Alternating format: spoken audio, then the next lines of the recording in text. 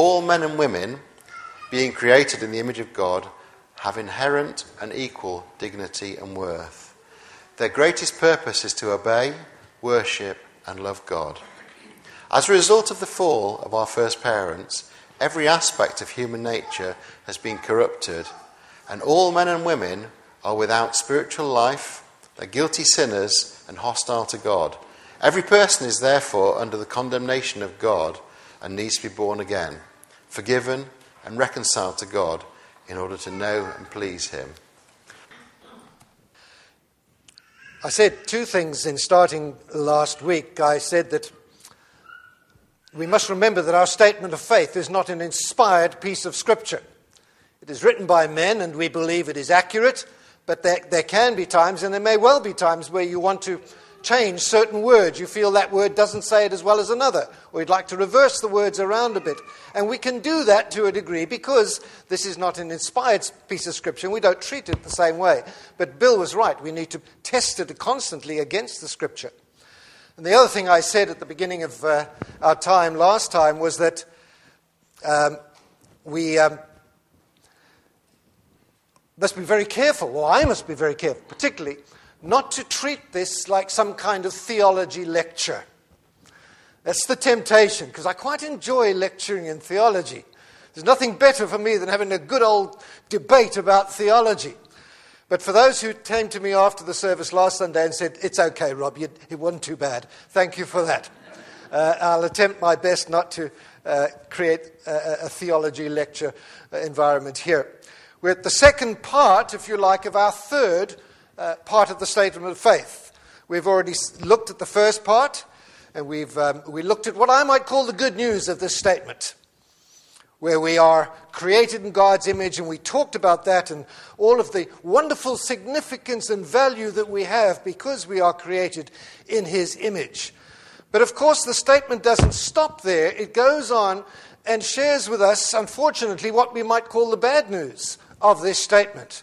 Although it does end on a note of hope, there certainly is some darker tone to the statement here. It's a lot more somber than the first one is.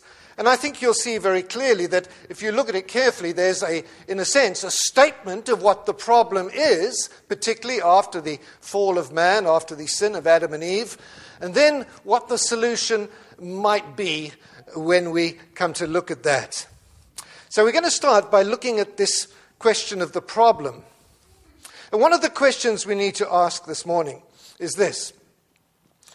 After mankind sinned, after we sinned, after Adam and Eve sinned, can we still be called as being in the image of God? Remember, we said the image of God is to be similar to or a little bit like, but also to be a representation of. So is sinful man, is sinful woman still in the image of God? Or has something happened? And the Lord's been very good to us in helping us through this. Some of the earliest words we hear from him directly are, for example, to Noah in Genesis chapter 9. And in this chapter, one of the things he does, because the world is a pretty messy place during the time of Noah. In fact, it's not unlike the world we live in today, to be frank. And God says this to Noah. He says, "Whoever sheds the blood of man, by man shall his blood be shed." Why? Because God made man in his image. So what's he saying here? God is saying that the likeness of God remains in people even though they have sinned. And therefore, if you kill somebody who is in the image of God, you're doing something very seriously bad. Because you're murdering, you're killing the high point of God's creation. Therefore, God says to Noah, you may institute the death penalty in that case. And that's really, although we have debates today about the death penalty, that's not the issue here. What we see very clearly here is that we still see man, women, young people, as sinful as they might be, as marred as the image might be, they're still in the image of God, still created in the image of God. We are created in his image. But let's see then what the result of all of this is. What has actually happened? And the statement is very clear, and we're going to pick the statement apart little bit by little bit.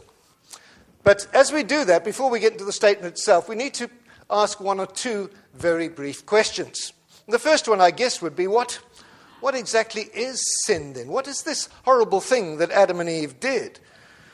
I think sin, if you were to ask for a definition, you'd probably say something straightforward like, sin is any failure to conform to the law of God, to the moral law of God, either in act or in attitude or in nature. The things we do, the things we think, the things we feel, the way we are, sinful. Our very nature, the internal character that is the very essence of who we are, the Bible says, is sinful. And so the question is, where, of course, does it then come from? Where did all this sin arise? Well, we know for certain from the Scriptures and from everything that we know about God that he is not sinful. We know that he has never sinned, will never sin, and can never sin. And yet, here we are. And we also believe that God cannot be blamed for our sinfulness. So where does it come from? Well, of course, from the Genesis record, we find that sin enters the universe, as it were, initially, with the rebellion of certain of the angels, the created creatures, the spiritual creatures that God has created. Satan, Lucifer, and some of his cohorts rebel against God. And then we enter into the book of Genesis proper, and we begin to see more and more about how Adam and Eve sinned. And in each case, whether it be the angels, whether it be Adam and Eve, they all sinned by voluntary choice. You notice I didn't say free will. I'm a little bit worried, and this is me, I'm a little bit worried about free will, simply because I'm not sure my will has ever been free. Simply because it is so tainted and so marred by my human nature. That might feel as if it's free, but I'm pretty certain it's free. But I do make real choices, nonetheless, and this is what Adam and Eve did. So God was not surprised at all by what Adam and Eve did in the garden. That sin never challenged God. It never overcame his omnipotence or his control, and he wasn't caught unawares by it. I don't see God standing there watching, don't eat that, oh, you've gone and eaten that, I didn't think you were going to. Nothing like that at all. God did ordain that sin would enter the world. As difficult as that may be for us to comprehend right now. But God does not delight in sin. Even though he ordained that it would come about via the voluntary choice of Adam and Eve. So what exactly did Adam and Eve then do? Well, this story of the garden in Genesis has been the foundation of many interesting little tales. Some have rosy red apples, others have all sorts of strange slithering snakes, and there's all sorts of funny artwork about what it was like. The Bible doesn't give us that much detail, although there is talk of a fruit, and there is talk of some form of statement, and I see the NIV does say snake. It's not necessarily snake, it's some form of serpent. But what we don't have is a picture of some kind of spoil sport God who puts these two guys in the garden and says, you're not allowed to do much here. This is not going to be fun for you lot. You can only do this and only do that. That's not what God says to them. Satan is the one who does what he always does, because he's still doing it today. He twists the words of God. So if you look carefully at what it looks like in the garden, God is speaking to Adam. And he says, listen to this carefully. You are free to eat of any tree in the garden. Wow. But you must not eat from that one tree, tree of good, knowledge of good and evil. Because if you eat from that one tree, you will surely die. Satan comes along. Satan's talking to Eve. I think he picks on her because Eve didn't hear apparently directly from God. She got this from Adam. Look how Satan attempts to twist the situation. What does he say? He says,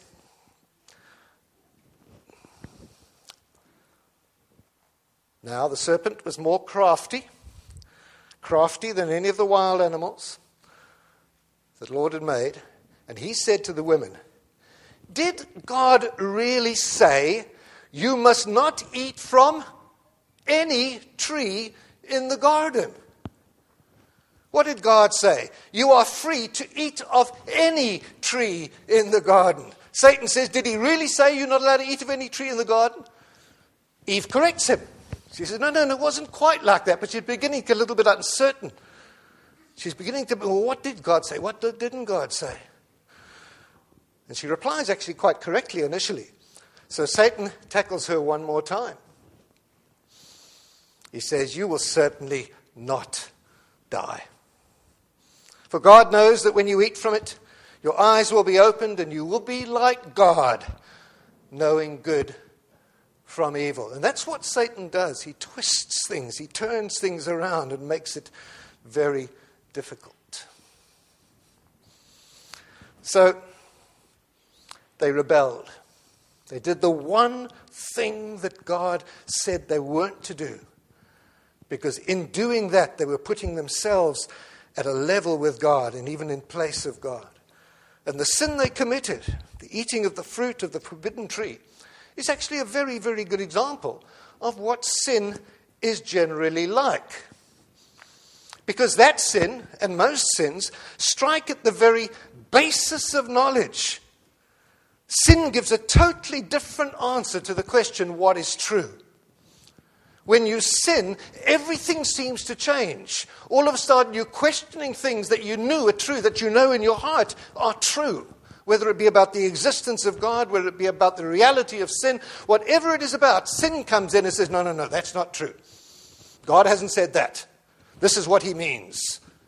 And it changes the very basis of our knowledge. That's what sin does. Secondly, sin strikes at the very basis of our moral standards. It gives a totally different answer to another question. What is right? Until sin comes into one's life, as an innocent child, the world is very different. But very, very soon, you begin to say, that's right, that's wrong. And sin begins to twist everything and turn everything around.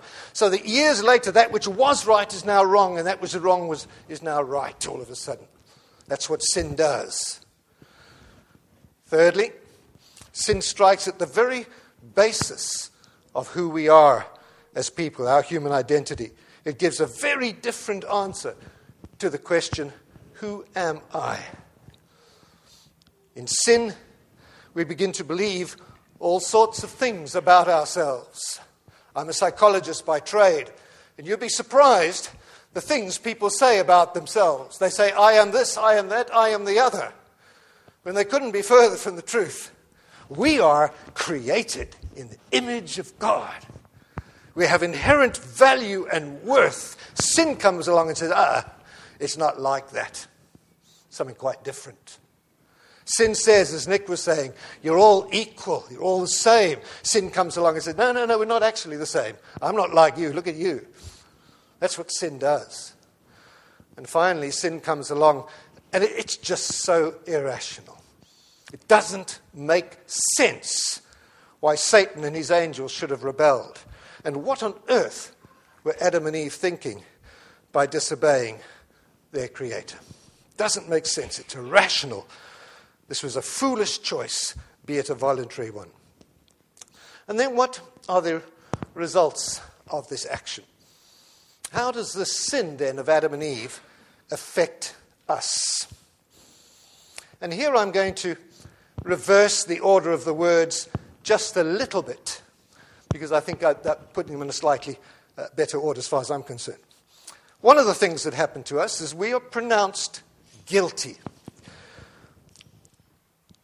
We are guilty sinners, the statesman says.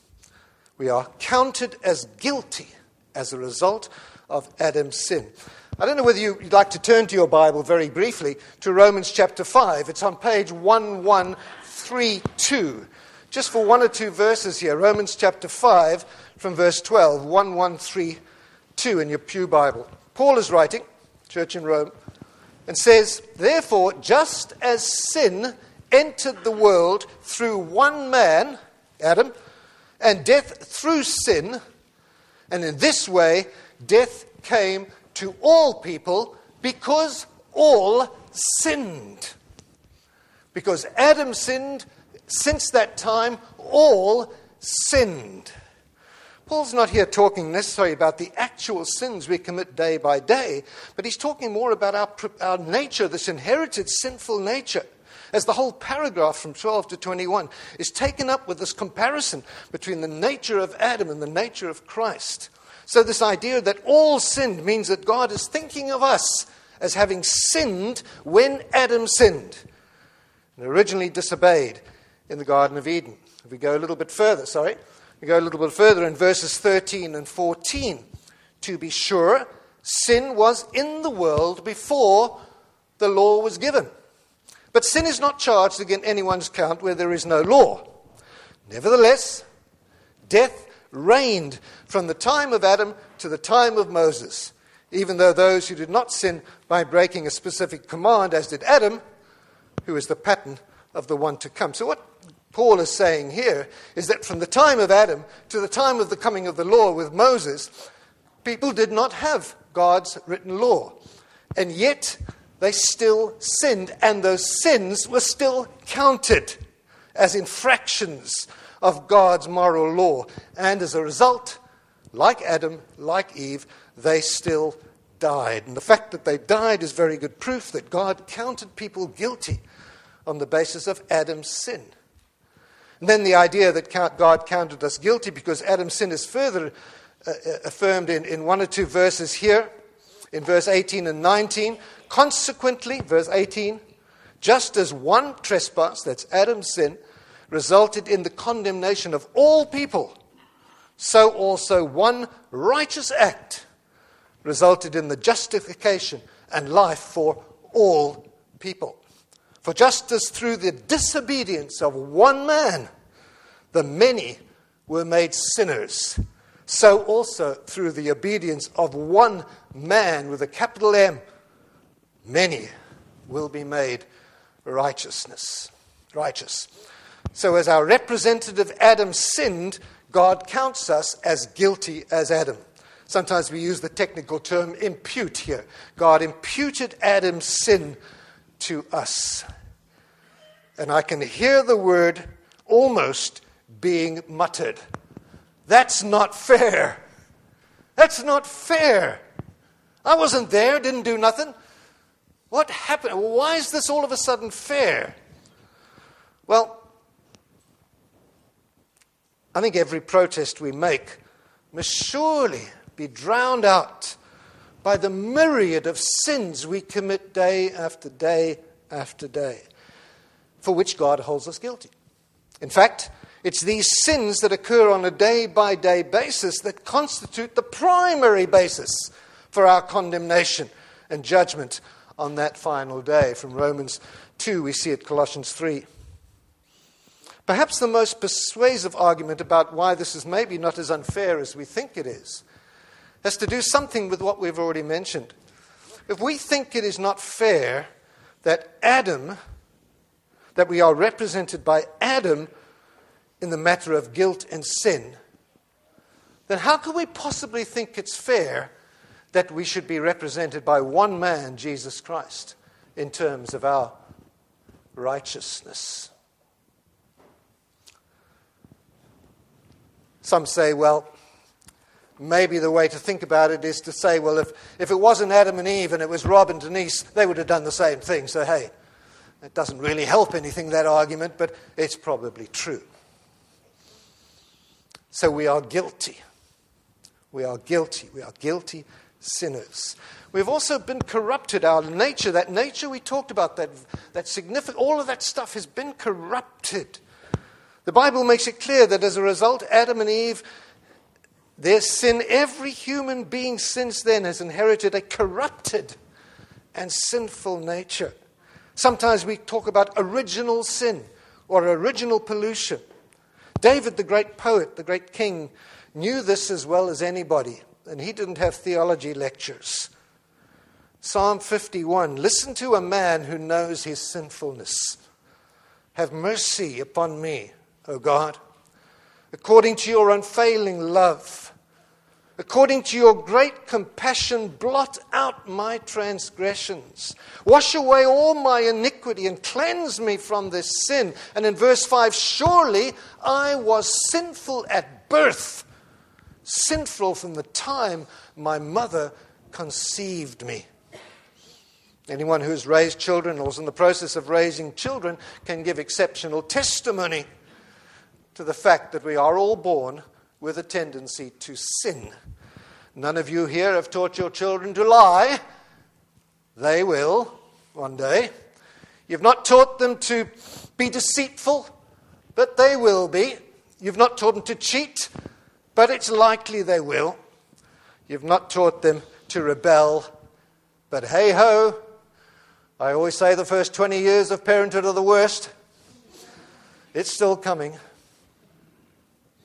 And this is why Paul says in Ephesians chapter 6 and verse 4 that as parents we are to bring up our children in the discipline and instruction of the Lord. Paul goes on in Ephesians to say that before we became Christians, we were by nature children of wrath, like the rest of mankind. But there's another very dark and deep word that is used here in our statement of faith. We're condemned. Condemnation.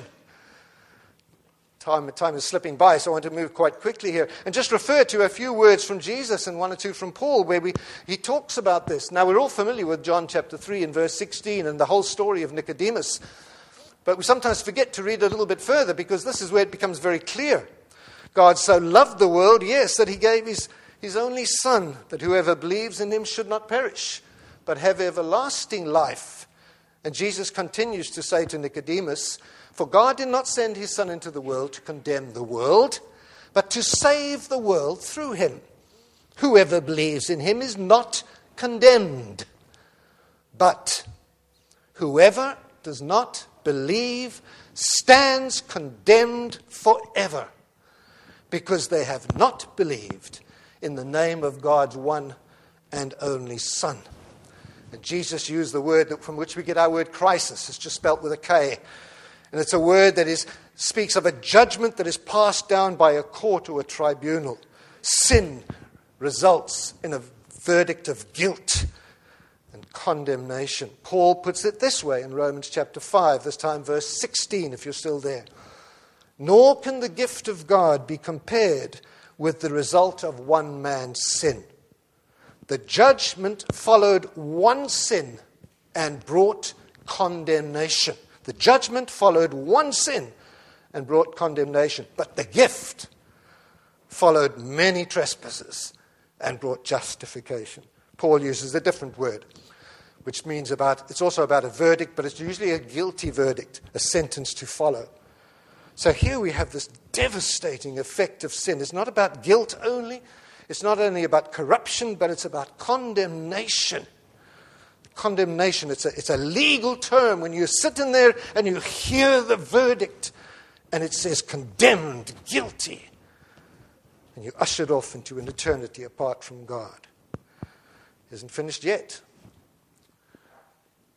We're spiritually dead as a result of sin.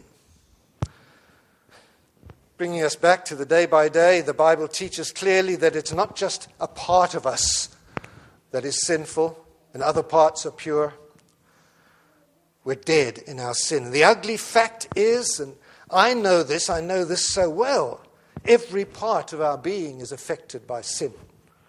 Our bodies, our intellect, our goals, our ambitions, our emotions, our desires, our motives, they're all corrupted. Paul says, for I know that good itself does not abide in me. That is in my sinful nature. It's from Romans 7 where he's really wrestling with these things. To the pure, all things are pure, but to those who are corrupted and do not believe, nothing is pure. In fact, both their minds and their consciences are corrupted. Way back in the Old Testament time, Jeremiah says, the heart is deceitful above all things and beyond cure. And Paul again in Ephesians chapter 2, as for you, you were dead in your trespasses and sins, in which you used to live when you followed the ways of this world and the ruler of the kingdom of the air, the spirit who is now at work in those who are disobedient. Paul pulls no punches. He calls it spiritual death. And writing to the Corinthian church, he says, as in Adam all die, so in Christ all will be made alive. Spiritual death is the term the Bible uses to describe the lost man, woman, or young person, the one who turns his or her back on Christ.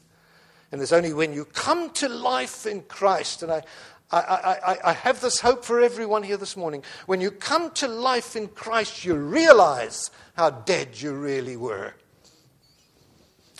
One more nasty word, hostility.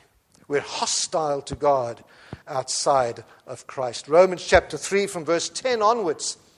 Paul quotes from a number of verses from the Psalms and from the book of Isaiah that give a very good picture of the man or woman who is spiritually dead and living in a hostile world, in a hostile rebellion. And once again, the Bible has this way of making it sound as if it's happening today, just like this. Paul says, there is none righteous, not one, not even one. There is no one who understands. There is no one who seeks God. All have turned away and together become worthless. There is no one who does good, not even one. Their throats are open graves, their tongues practice deceit. The poison of vipers is on their lips, their mouths are full of cursing and bitterness. Their feet are swift to shed blood. Ruin and misery mark their ways, and the way of peace they do not know. There is no fear of God before their eyes. Wow, 21st century? Sometimes we have to realize that it's not just the individual who suffers from hostility towards God, but it's because of that whole societies do. And I'm beginning to forget about all this chatter about living in a Christian country where less than 2% profess to be Christian. And day by day we see society becoming more and more promiscuous and more ungodly. And month by month, even our lawmakers seem to be passing more and more legislation that will be making it more and more difficult to live a pure and honest Christian life. Man without God is hostile to God. So is the world in which we live. That's not a pretty picture. And I don't enjoy doing that. Taking a piece of this case from our statement of faith and saying, this is what the Bible says. In these days, it's not always considered good pulpit practice to talk about all these dark things. Let's just talk about love, brother. Love, love, love. You know, I was brought up in the 60s. Make love, not war. But there's more than love in the world. There's a lot of hostility and death and corruption. Okay, well, that's the bad news. There is provision.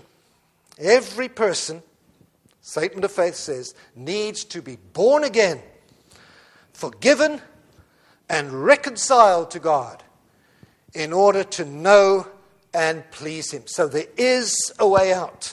And I call this the invasion of grace. God enters this mess. He sends His Son to pay the price for the sin and the guilt. And He does it all through amazing grace. He doesn't ask us to do a single thing about it. Amazing, amazing grace. I want to share something with you that I don't normally do. I was in another church a few weeks back, and some of you were there with me. We were witnessing the baptism of a good friend of ours. The preacher that morning was a young fella who's in a theological institute, learning to become a pastor, and the church concerned was hoping to call him to ministry. And I enjoyed what he had to say. I really did. I thought he sounded like a really good young man. Except he said two things that left my mouth gaping open. And those around me, I hope you didn't notice too much, but I was shocked considering the denomination this person was coming from. And this is what he said. He was talking about Philip and the Ethiopian eunuch and the meeting in the chariot on the way through the desert. And the first thing he said was, God always waits for us to take the first step. We must first call out to God, and then God comes running. That's the first thing he said. And 2 or 3 minutes later, he said this. So you see, salvation is 50-50. I think maybe he wasn't listening in class that well.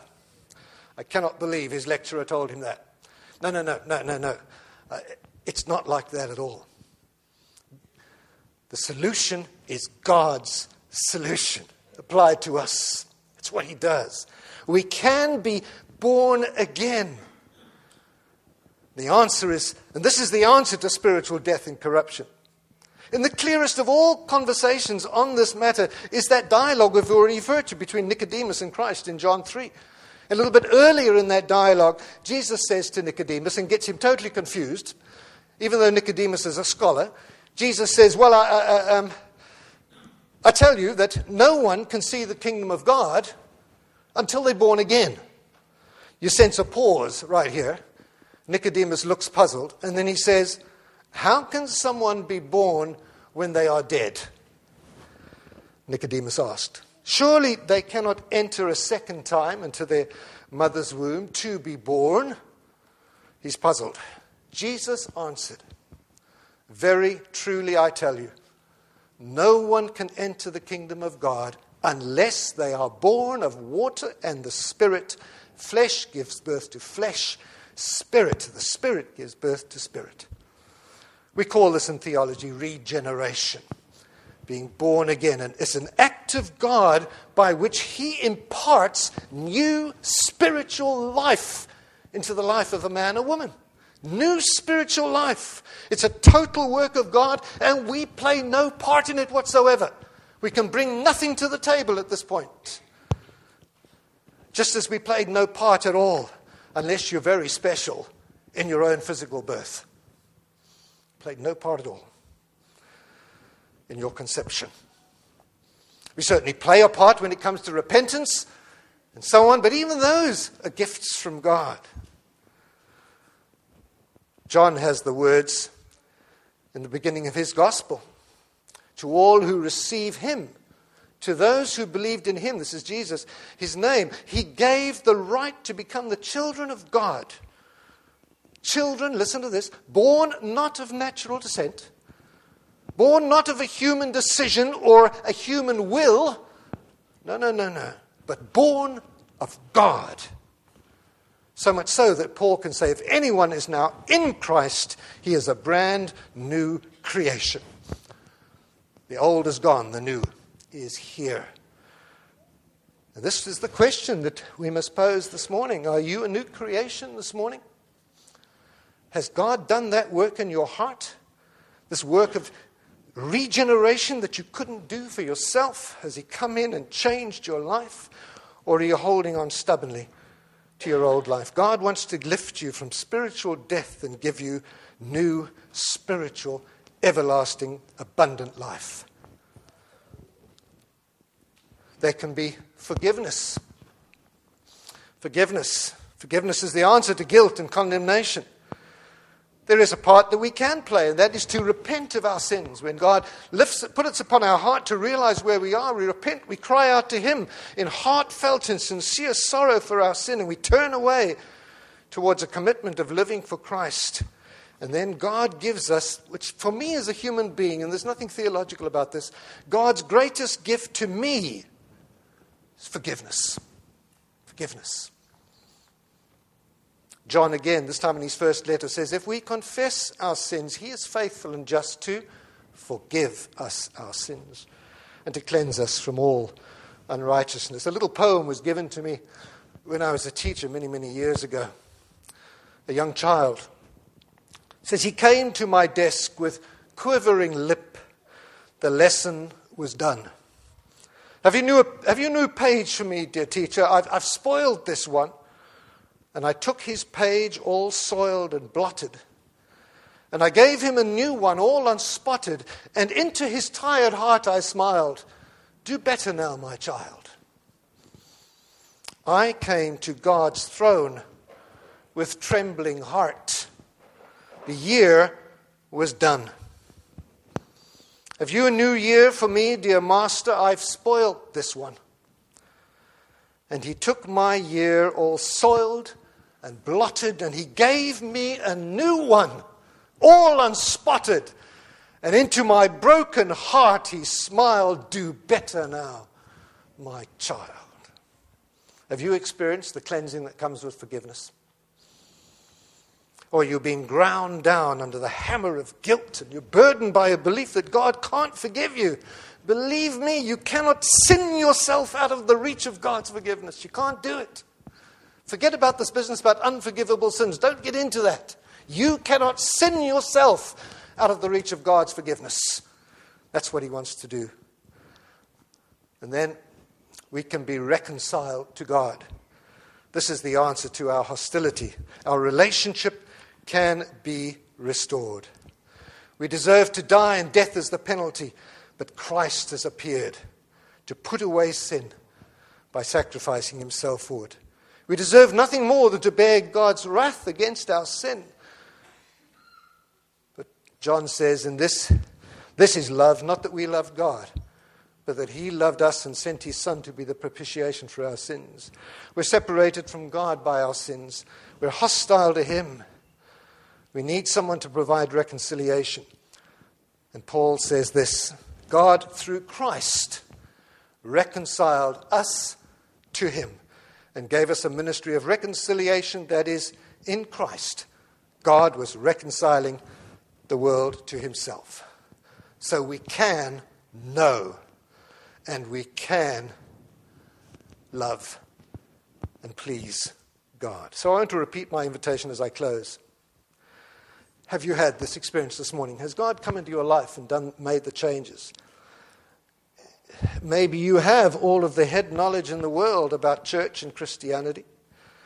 Maybe you've gone along with all of the activities of the church. You may have lived a life attempting to do good to others. You may have made sacrifices and given generously to good causes.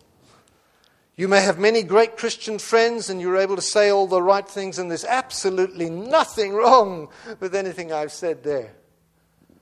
But you know that you've never in all these years personally knelt at the cross and invited Jesus into your life. You've never repented of your sin. You've never asked his forgiveness. Now's the time to do that.